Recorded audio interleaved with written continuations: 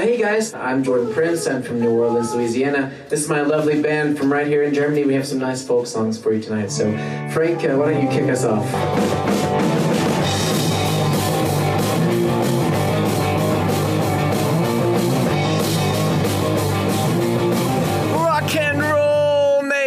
Welcome back to another episode of Artsy Fartsy Immigrants. I'm your host, Jordan Prince. We're here in the M94.5 studios in Munich. Today we have a fantastic songwriter and a lovely gentleman, David Gaffney.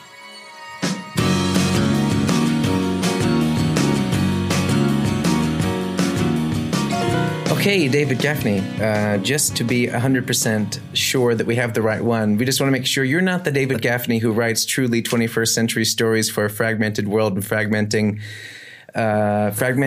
stories for a fragmented and fragmenting world, which are short, snappy, and utterly addictive? No. That's not you. Okay. Not me. Just wanted to be totally clear we had the right one. We've had too many imposters in here in the past. I've often thought we should collaborate, me and this guy. That would be kind of fun. It'd be pretty funny, you know? What would you call it? Like David's Gaffneys? D-Gaff squared or something. I don't know. We could figure something out, I'm sure. Yeah, I like that. So we have the David Gaffney who, were you born and raised in Liverpool? No, I was actually born in Jersey in the Channel Islands. Oh, really? Yeah. Okay. How did you end up in Liverpool from there? Well, I moved from Jersey to London, and then with a friend or like a band member, we decided to just take a venture to Liverpool because we heard it was good times there. How old were you at that time? I was around 22. 22 or something like that. Yeah, so me and my friend Joey, we decided to take the guitars from London, from Camden Town to Liverpool, yeah. Does Liverpool have this vibe in the same way that like Melbourne does in Australia, where you see this as like a music hub? Where you want to go? It really it really had a big effect on me, the city, because the Beatles thing is still alive and kicking there, and you don't actually realize until you go there how much it's still a part of it, yeah. And the Matthew Street where the Cavern Club is and things like this, and me and my friend just decided, hey, we just start making some music there, you know? Oh, that's cool. And yeah, we had a super successful first evening there. And then what happened? I think it was like the first £100 we ever made or something. And it was like, okay, where's the beer, you know? Yeah, exactly. But we really had like a positive introduction to the city. And then after that, we met loads of people there, and yeah, good vibes there. I feel like cities like that, like Liverpool or like New York or Melbourne or something, or New Orleans, for my example, is just like when you have so many creative people in one place, it's so easy to make new friends and say, you're going to do this. Okay, can I hop on that project? Do you need someone for that? That's it, yeah. Even if you don't really know how to do what they need, you're like, I can do that. And then you learn it on the way. Yeah, and and also Liverpool's a super small city. How many people live there? Oh, God. I would be taking a wild guess. So, I think we're going to fact check that later. Anyway. Maybe, yeah. But you soon find out who the music crowd are. And it's like you do a few open mics and then...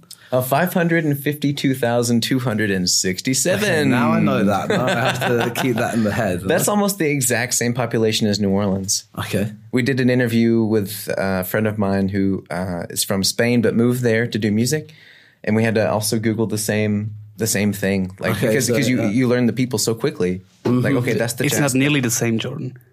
Okay, but that's not Greater New Orleans. Okay, it's saying 393,000, but that's like inner city. Up, no? Come on, guys. But yeah, you learn pretty quickly. Like, okay, there's the jazz guys, that's the rock guys, this is the folk guys, and they blend sometimes. Yeah, or how was it for you? I don't know. Well, because we were coming from like a kind of living on Camden High Street. Around this era of like Amy Winehouse was still like running around bars there. Oh, shit. Peter Doherty and all of these people were kind of in the same like pubs as you.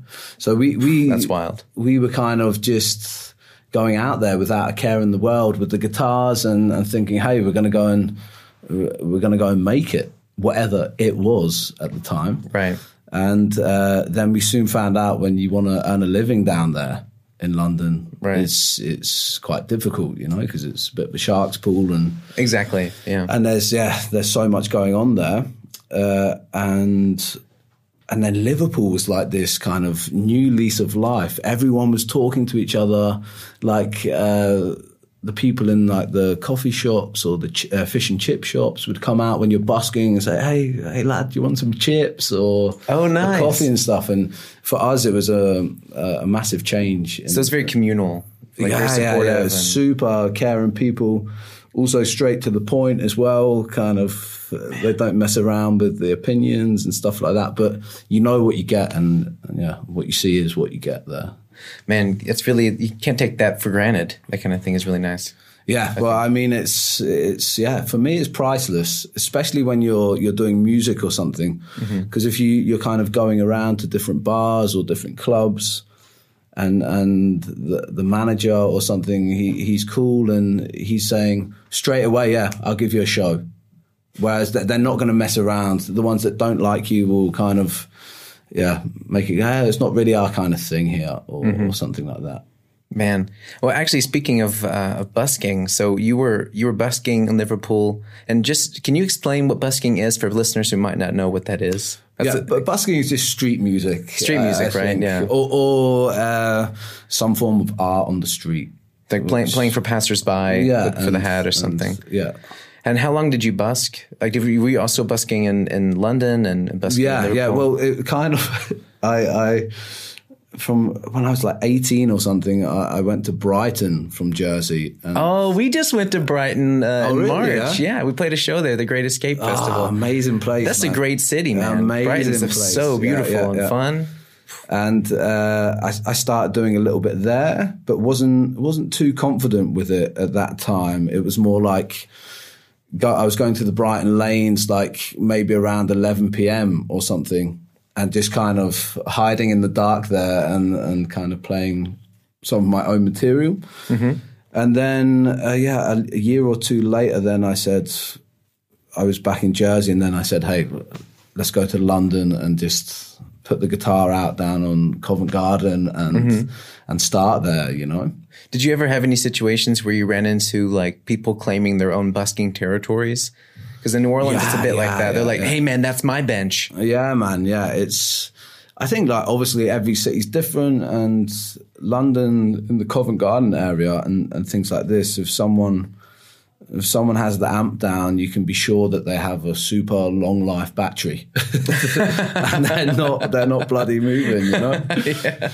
And they're a bit fiery there, but again, I think it's like the same with everything. No, different cities, different people, and also if you meet their kind of if you meet their behaviour with good positive vibes, it's very rarely that it's going to continue like this kind of fighty thing. Right. So I would always try and bring it down anyway and say, hey, look, I'm not trying to tread on your doorstep, or I don't want any big problems, and it was always kind of dealt with pretty quickly. And then you end up like kind of like working with the people then.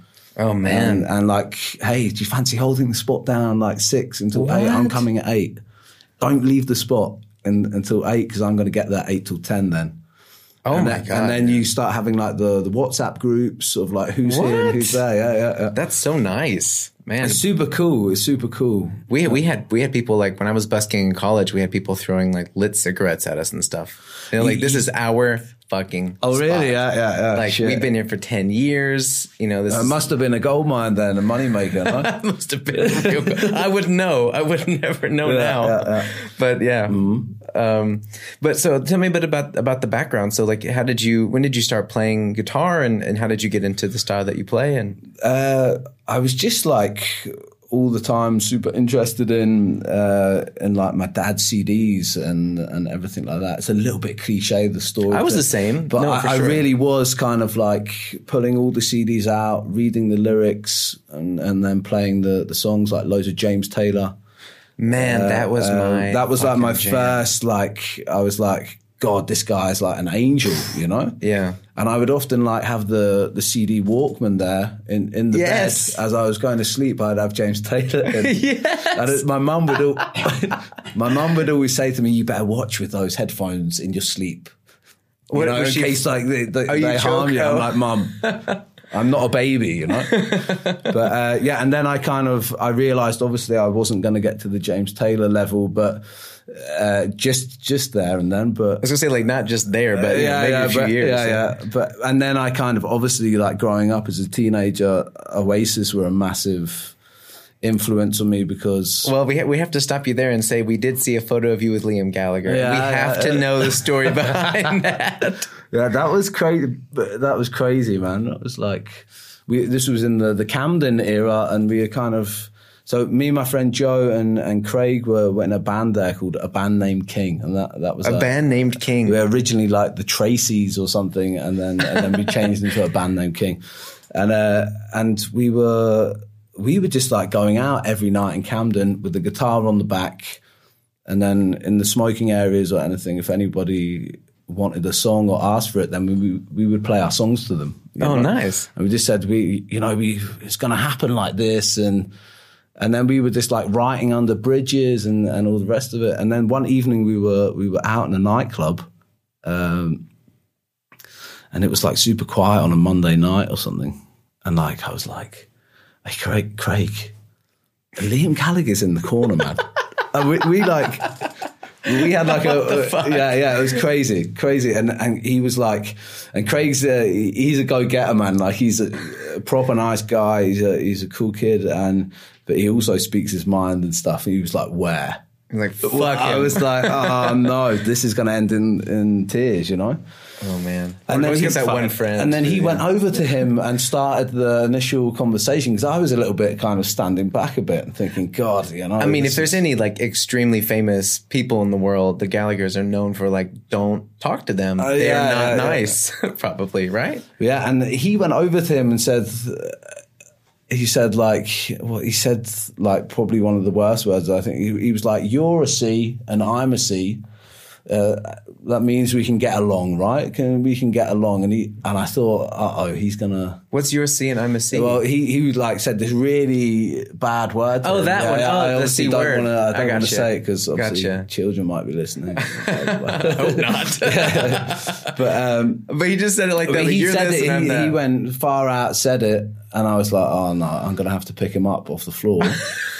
And then before you know it, they were like had the arms around each other and they were having a beer and it all and it stopped there. I said, right, okay, let's get a quick photo, because we were quite happy that he was there. It's probably your only chance ever to we left the club, went to like get fish and chips or something. We were like happy with our night then. We were like, hey, it's done. Let's go home, you know? Yeah.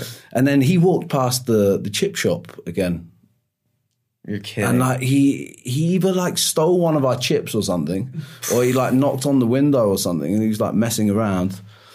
And then I then said, okay, now it's my turn. So I went out and said, hey, like, where are you going now? What's the plan? What's the deal? I mean, can me and this guy be involved? You met him in the club, and the house party was next door to the fish and chip shop. And he said, go in and behave. That's what he said to us. So then we partied the night away there, and it was crazy.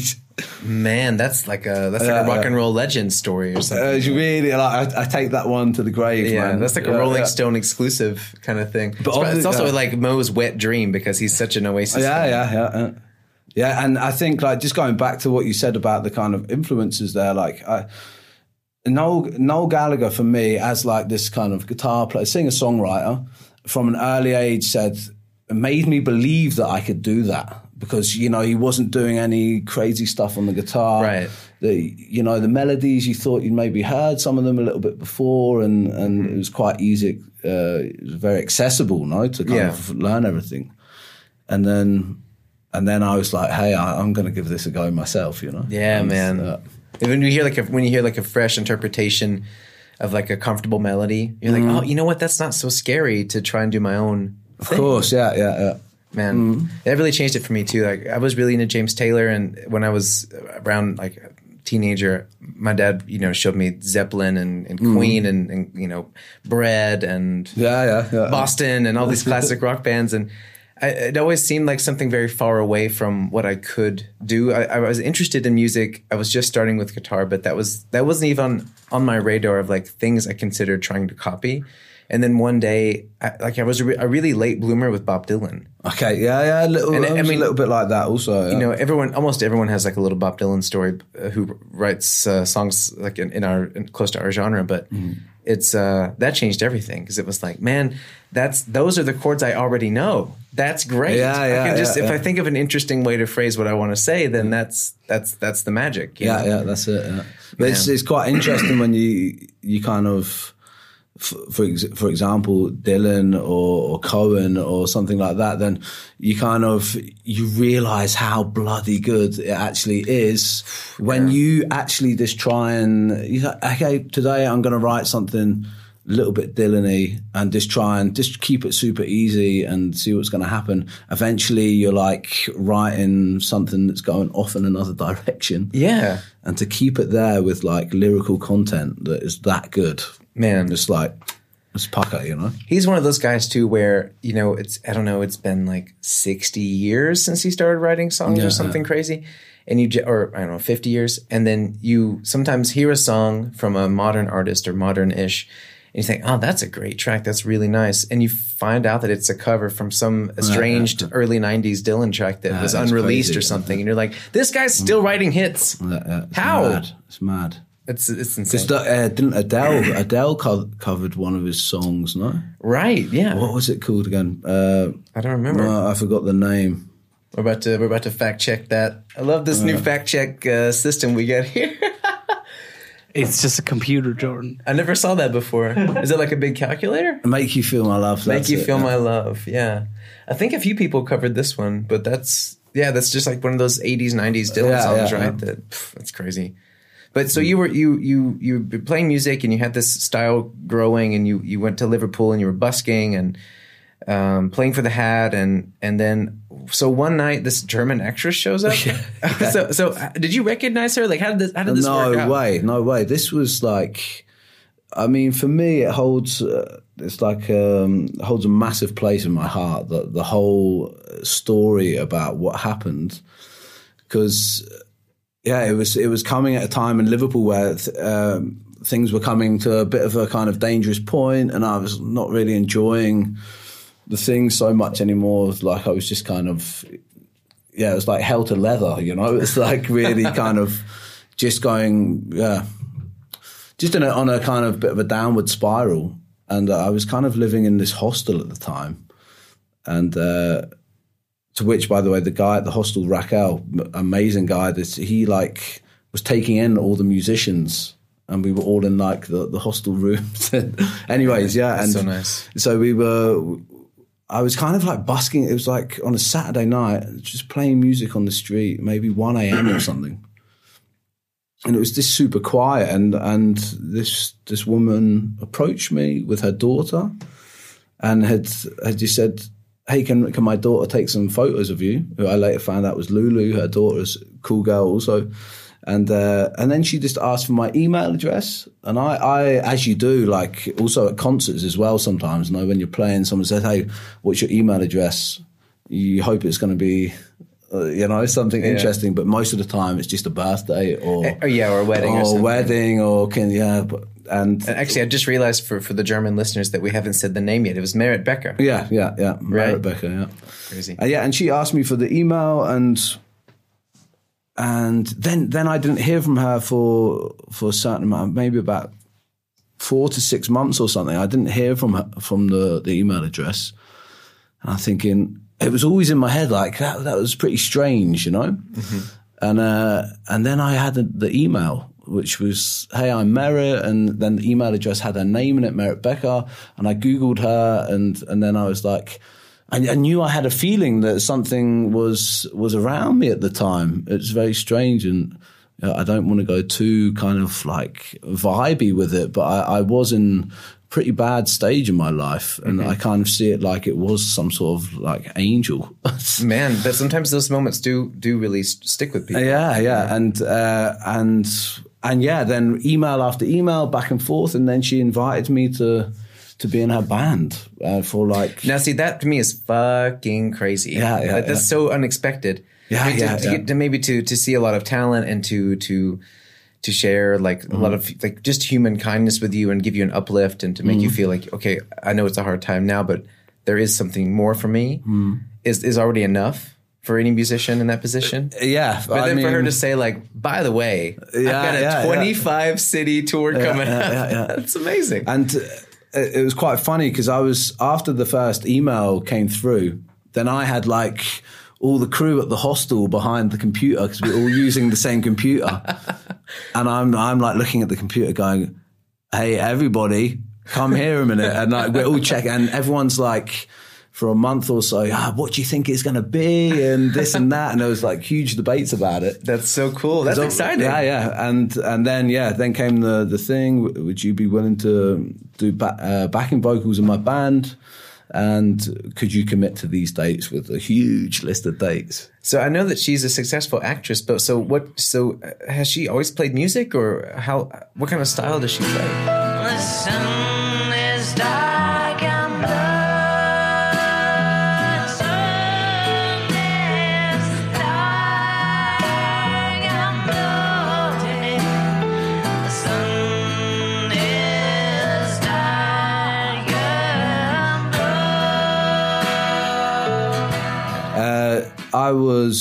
I was touring an album called Snowflakes for Breakfast. Snowflakes for Breakfast. And she's a super interesting musician.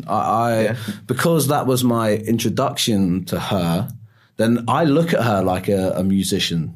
Sure. You know? Yeah. Whereas I think, I personally feel she needs a bit more credit for the music because I see the work that goes into it and the thought process and how things are made on stage and how we do things and rehearse it. And it's a really kind of solid show with a lot of details. And she does things super quiet, but when you're like standing on stage and you see the full theater just like completely silent, it's like killer, you know. I love that. And I just like after the time with the story and kind of being involved, I just grew to like love her material, you know. Sure, yeah. It means more to you. Yeah. And the people in the band were also kind of taking me under the wing. I mean, I was like 28 or something at the time. No, 27. And they were all like kind of older, kind of reaching like the 40, 45 mark. Okay. They'd been around the globe, most of them, with music, you know? And there comes this like rookie from the street asking about like monitors and learning a lot as well. Were they all German?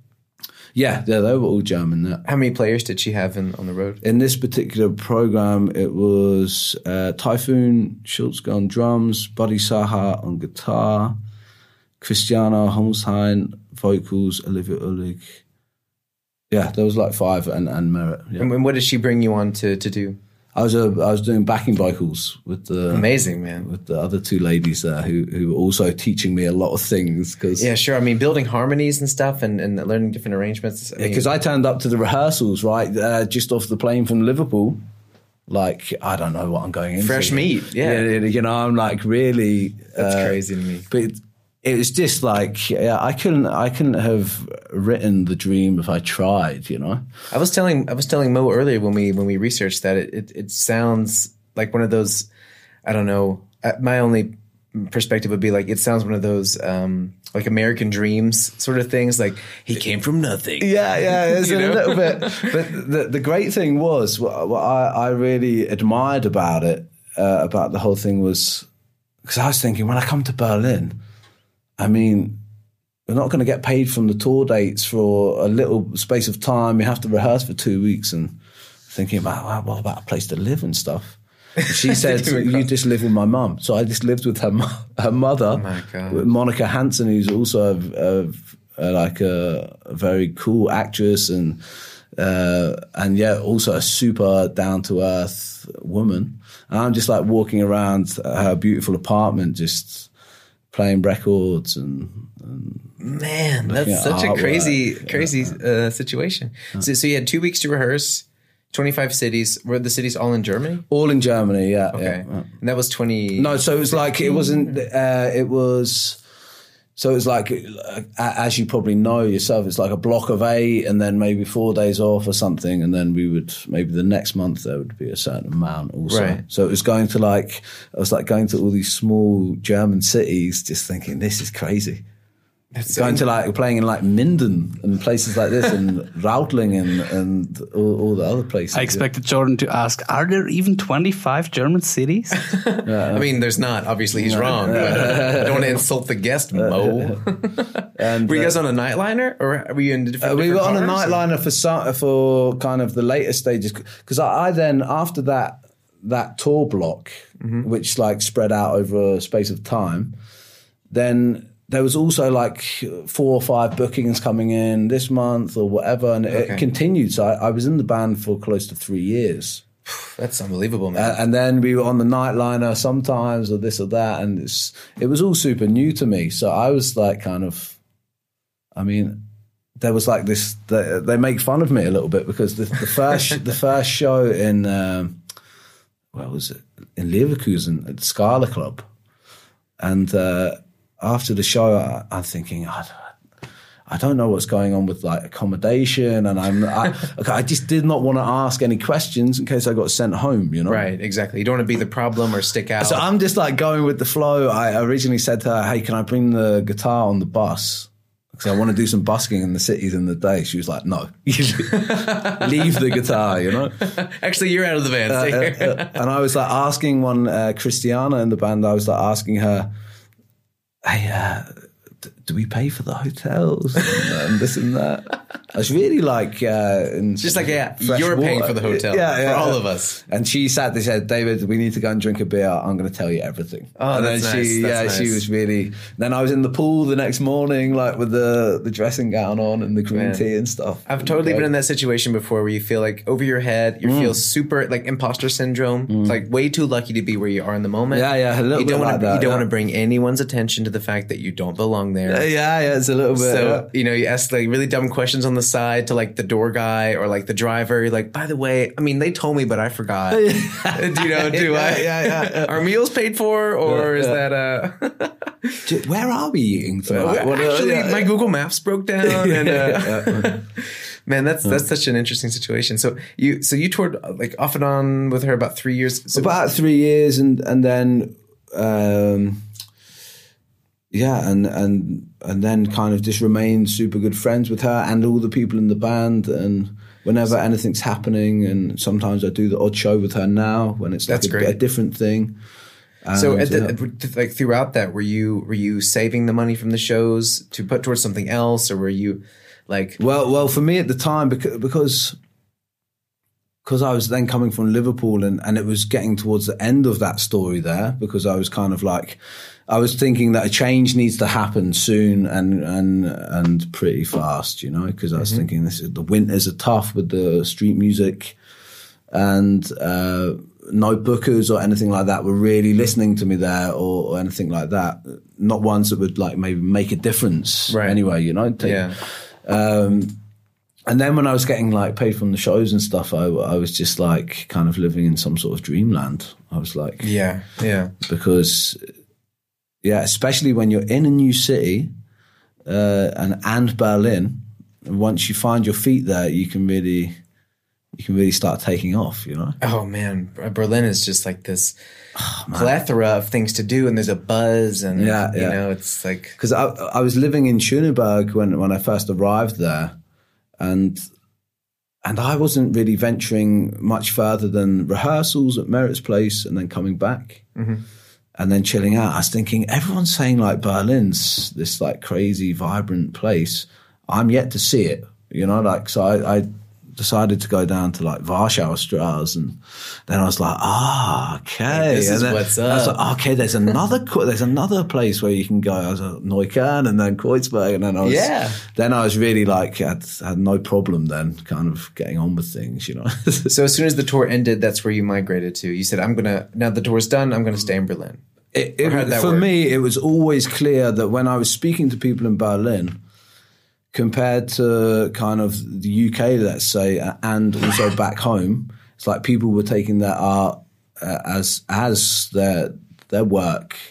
Obviously some teaching on the side or something like that, but the main focus every day was either someone's album, film, or light shows or something like that. And I just thought, hey, I want to be amongst this, man. Yeah, fuck yeah. And I think that's what's going to get the best out of me. And then when I found out in Berlin there was a session you could play at every night with an attentive audience, I really like found myself like growing as a performer then, and thought, hey, this is fucking great, you know? Yeah.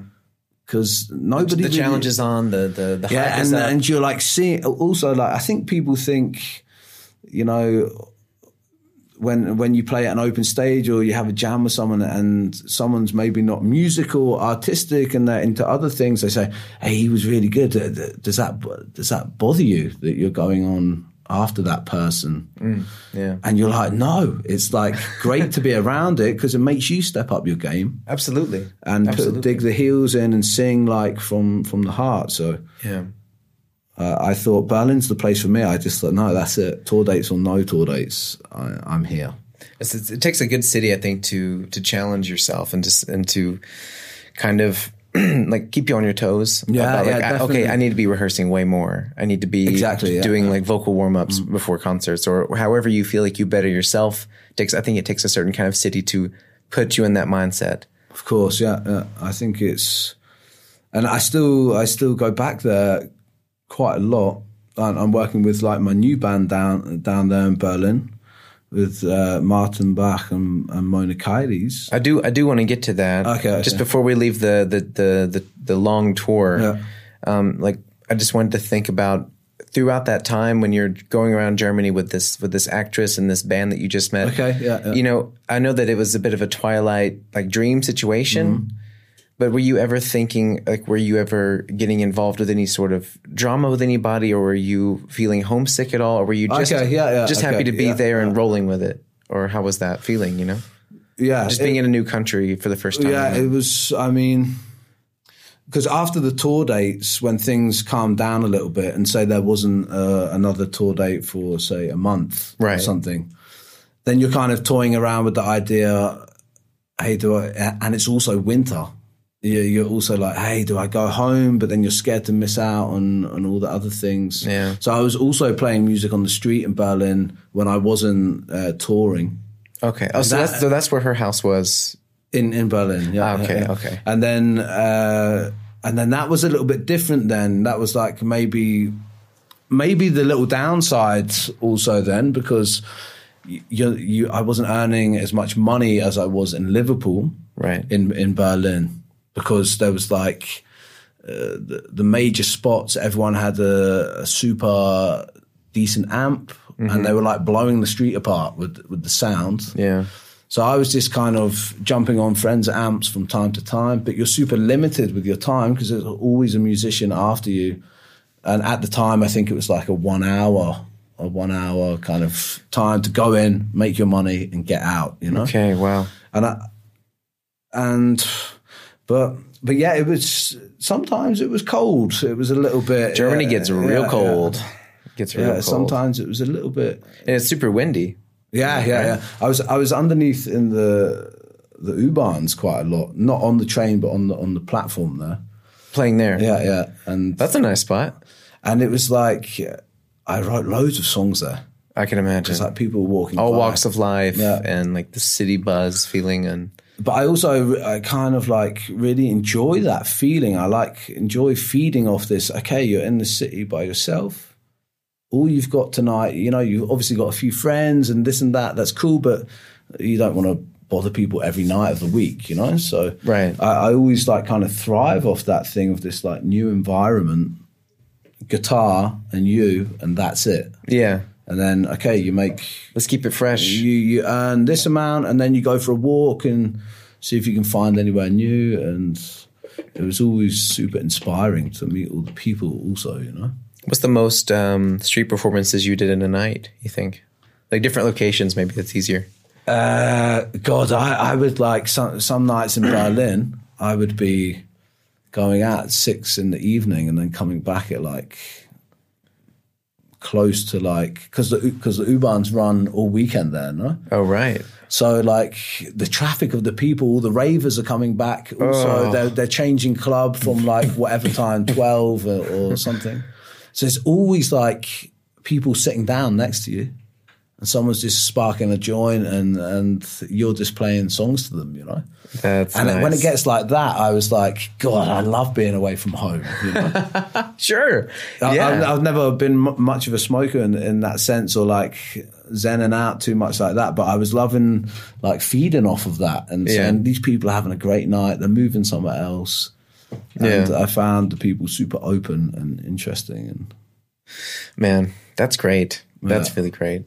So you stayed there, and then how did you meet Martin Bach and is it Caries, Mona Caries or Kyries? Kyries, yeah. So how did you come across these two? Because now you're in this songwriting trio with them, right? Yeah. So now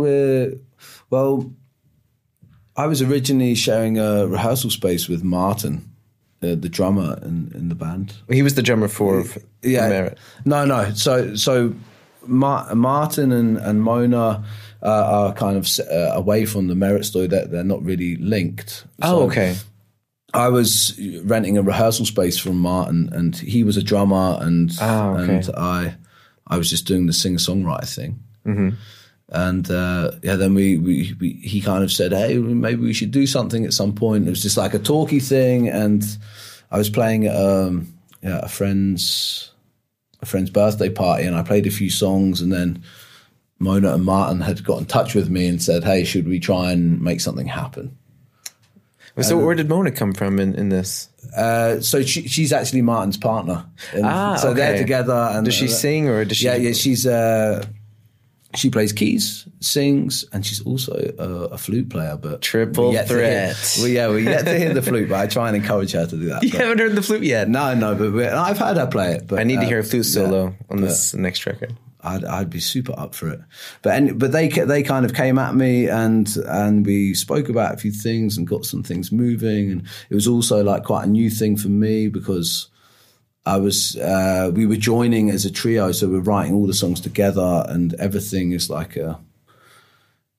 feels like a well-oiled machine. It's pretty cool. And I haven't really been a part of something like this to date. So this is the first kind of band. This is like I've been in a lot of bands and obviously done like the solo thing for a long time, but this thing feels it's a lot more organized. For example, and it has 3 different opinions coming in. I was gonna say because like are all 3 of you contributing to the songwriting itself? Yeah, we're all kind of. We kind of like, we don't jam it out, but Mona might throw something at me with the chords and then I sing some melodies over the top and then Martin obviously comes in with the drums and then we discuss it together and move it around and figure out what's best for the song. That's awesome. But we're super quick at writing songs. And what's the style in general? I would say, or does it shift around? I'm trying to keep it as kind of close to what I believe in as possible. So like I'm trying to keep it like rootsy and I'm trying to speak the truth. House, trends, electronic. Because it all starts with the kind of this street singing thing, you know? Like I like to kind of raise my voice a bit and push the chords out. I like to be heard a bit. And that's good training for that, street singing. Yeah, hey man, it's super. Sometimes even when you're playing the concert, they're like, hey man, like... the house is up, you can chill. Chill out on the microphone. But I think we have super, super strong songs. And how many songs have you guys written already? We're on about 12 at the moment. It's a full record, man. We wrote the record. We worked it out the other week. So we often, we've been 4 times to like, we go to like these little places in like North Germany, and we hire out a bungalow or something. And then the last one we were in Wollin, and it's also north of Berlin. And yeah, we hire the place out for 4 or 5 days, and then go and do the work, you know? I love that, man. And like the productive vibes that were coming out of there was unbelievable. And we just figured that this is really working, and we're going to put some more work into it. And now, like, before we know it, we kind of getting towards the end of completion now for Takeoff, you know? Man, I remember in New Orleans, you know, it was always practices with bands were always in someone's living room or in someone's attic or something. And for me, sometimes we would rent out these rehearsal spaces or something, and I would get the most creative there. I think being in an alternate environment where you're not quite feeling at home, but you're with people that you trust, and you can kind of bounce things off a wall that you don't care if it works or not. It's, you know, you can throw things to see if they stick. Yeah, yeah. And for some reason, different environments affect how the rehearsals go. That, in my opinion, I think. Yeah.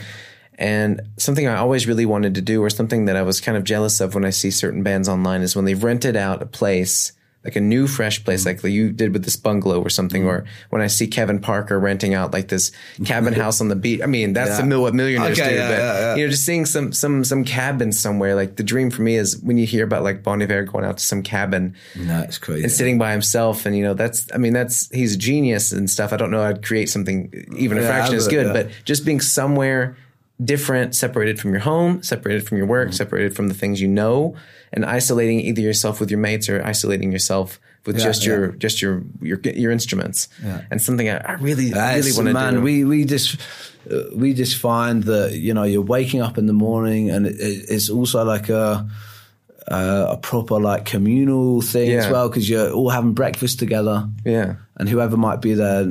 Simon Stieger might be there, who's producing the album, and he might set up the microphones on the first day, make sure everything's going, because they're always recording the sessions as well.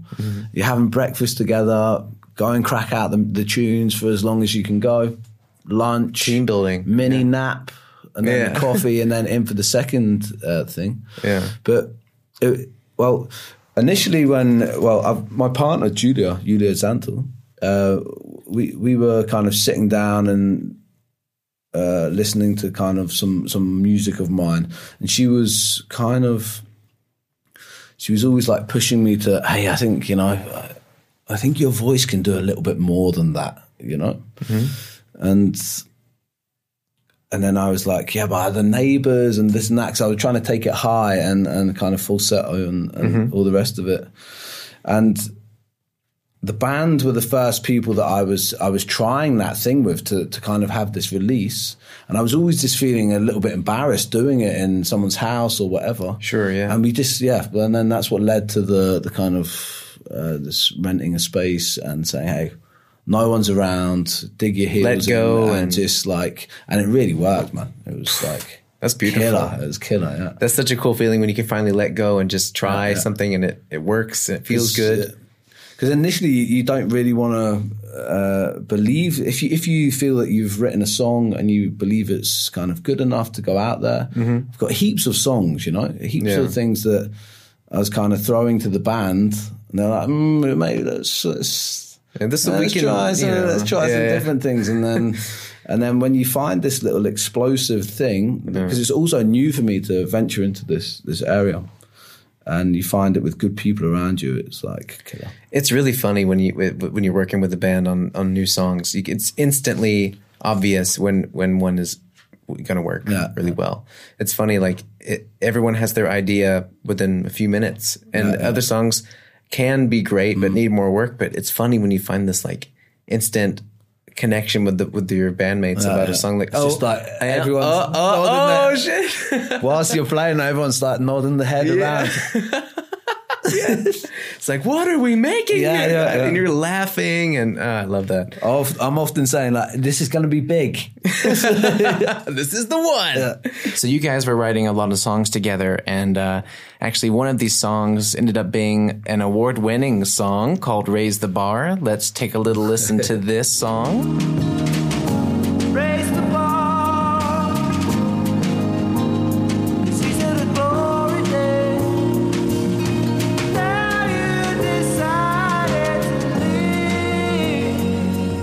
So you guys won the European Songwriting Contest. So, this was for a documentary about refugees, right? Or how did this work out? No, this was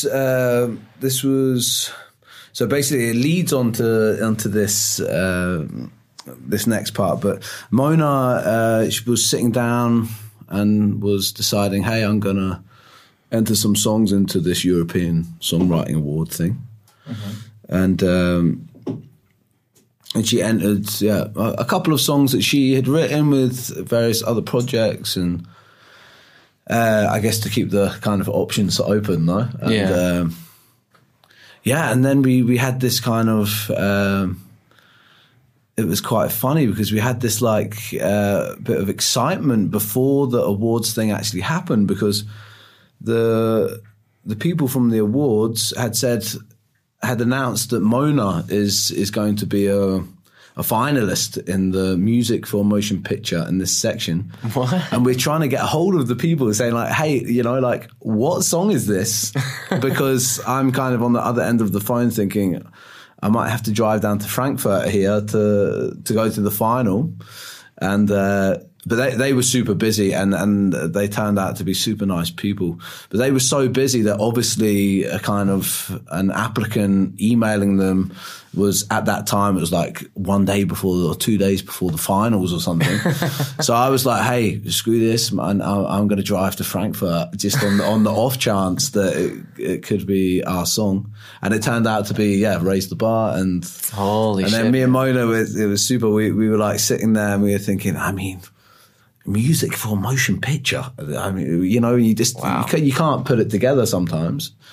And these two great Lord of the Rings vibe tunes were played before us. Really? In the ceremony, they played 45 seconds of each song, and then Raise the Bar was after it, and me and Mona were like, no chance. Shit. No chance. It's two big orchestral compositions. Well, they were kind of from composers. One was from Italy, I think. One was from Switzerland or something like that.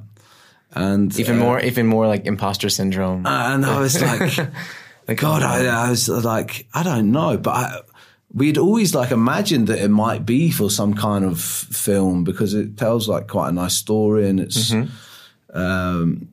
raising the bar in itself is a proper positive thing to do, no? So we always thought there could be something behind it. And and they announced our names, and we were like, whoa, and then we were jumping up on stage, and it was a little bit surreal.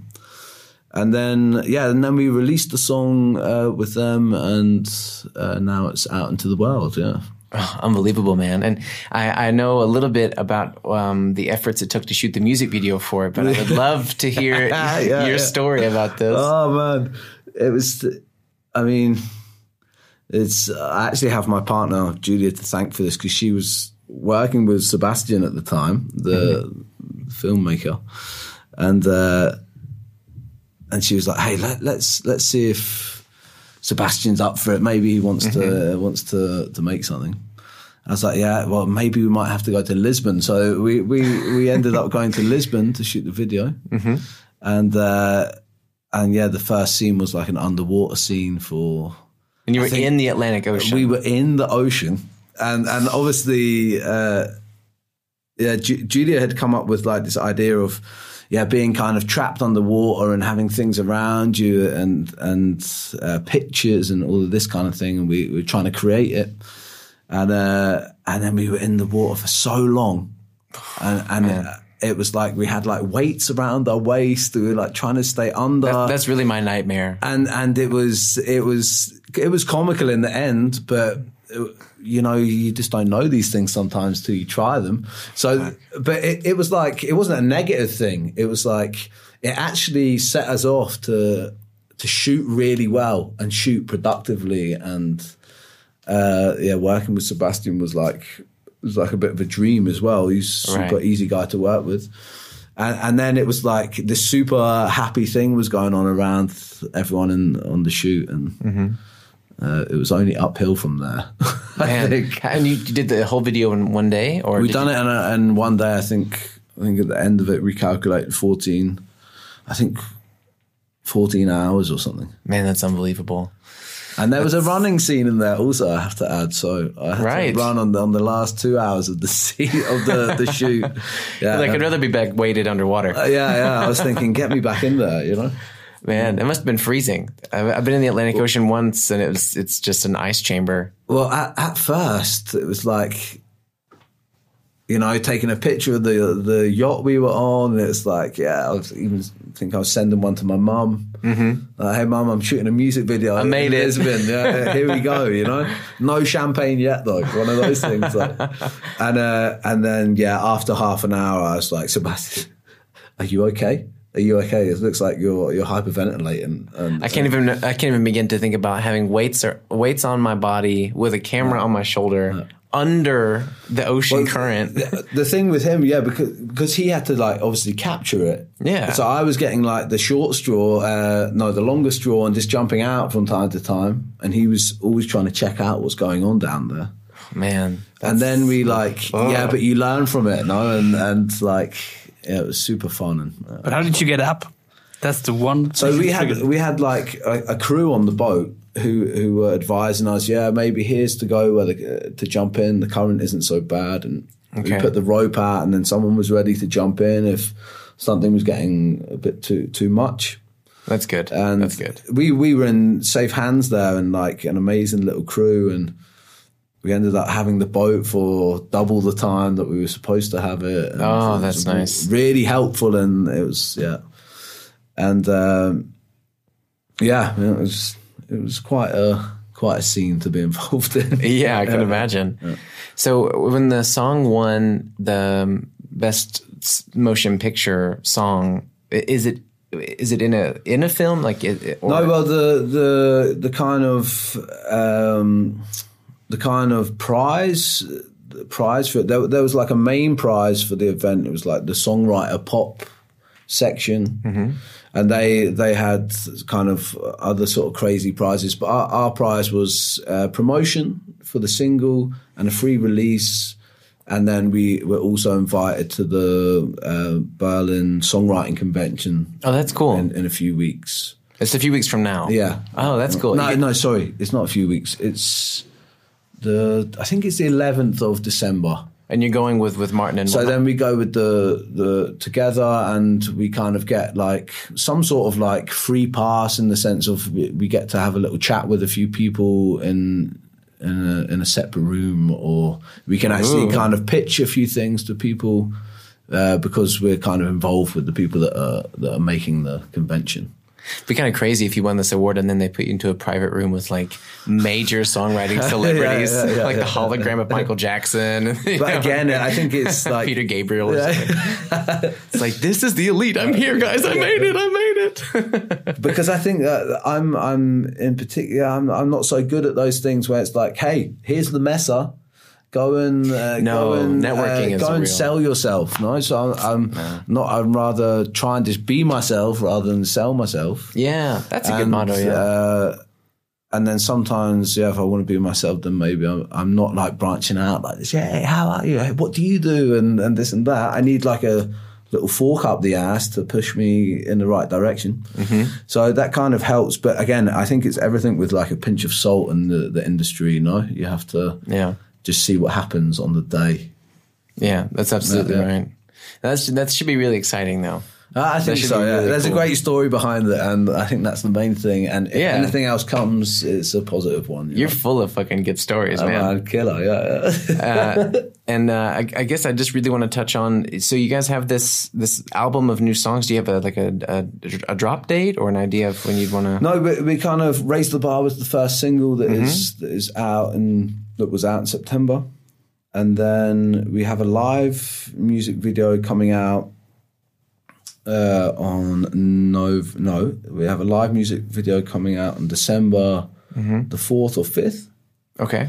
And then we released the next single kind of just before Christmas. Okay. And then we have to look at a few things, and as you probably know, you have to see how things go as you go along. We don't know who wants to get involved yet. Exactly. We're kind of new on the block, and we think we've got a lot in the traps. You got a loaded chamber. It's just so like, who wants to...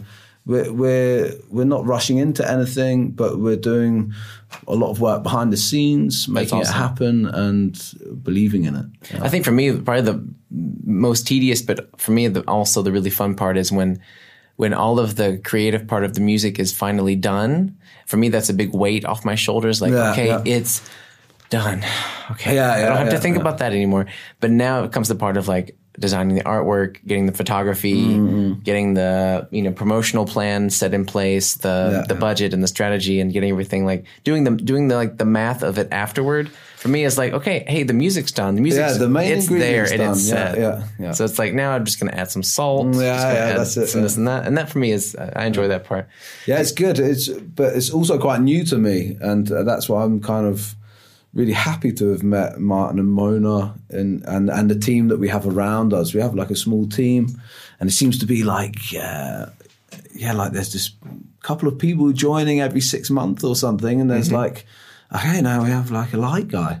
Yeah. And now it's cool. Like these things are happening, and I seek advice from them, and I go along with the story as it's unfolding. Seems like you always have a good, close-knit family following you around for support. Yeah. Or maybe you're a magnet to that kind of group. Maybe, I don't know. Like, I don't want to jinx it. Yeah, just zip it. Yeah. Do you guys have like a special group name for this album? Like, are you going under a different project name? No, it's going to be a David Gaffney album. Okay. And I think that's the way that we're going to go forward. And cool. I think that there's not really any egos in the band as such, and we all recognise that pretty much straight away and realise, that's most important. We know we want this for the good, and it's we're all putting in good effort, and I think we're onto something. Well, my friend, I think all my questions have been answered. Mo, do you have anything else on the top of your mind before we do our last little segment here? No, Jordan. I'm totally happy to witness this conversation. I'm even more looking forward to our last little segment. All right, we've got 3 very satisfied men in this room. So now comes a little game we're going to end here with. Okay, David. I'm nervous. So this game is called Grand Statements. And the way this works is we would like you to imagine that you're God for a day. Okay. Everyone hears what you can say from the skies. Everyone in the world can hear one thing that you can say from the heavens, raining down upon them. What do you say? Be fucking nice. Well said. Yeah. Absolutely agree with that. Amen. God. And actually, there's that one phrase you said earlier of be yourself, don't sell yourself. And I really think that's the mantra. That should be the title of the episode, I think. So with that in mind, do you want to plug your new releases and your links and stuff for the listeners? Just while I kind of off recording, because I don't know the actual release date of the things yet. I don't know. You can also just put your website or Instagram, or how do you want people to find you? Yeah. Okay. So hit David Gaffney on YouTube, Facebook, Instagram, Spotify, Apple, all your usual stations, and come and say hello. Well, David, Mo and I are very thankful that you were an artsy-fartsy immigrant with us today. You have the official stamp from I'm us. Happy to be one. We have to get an actual stamp. We really should get like a stamp sound like... That sounds like a gun. Thanks a lot for having me. I've really enjoyed it. Our pleasure, man. Thanks a lot. Artsy-fartsy Immigrants. Ein Podcast von Jordan Prince, produziert von Moritz Batscheider für M94.5.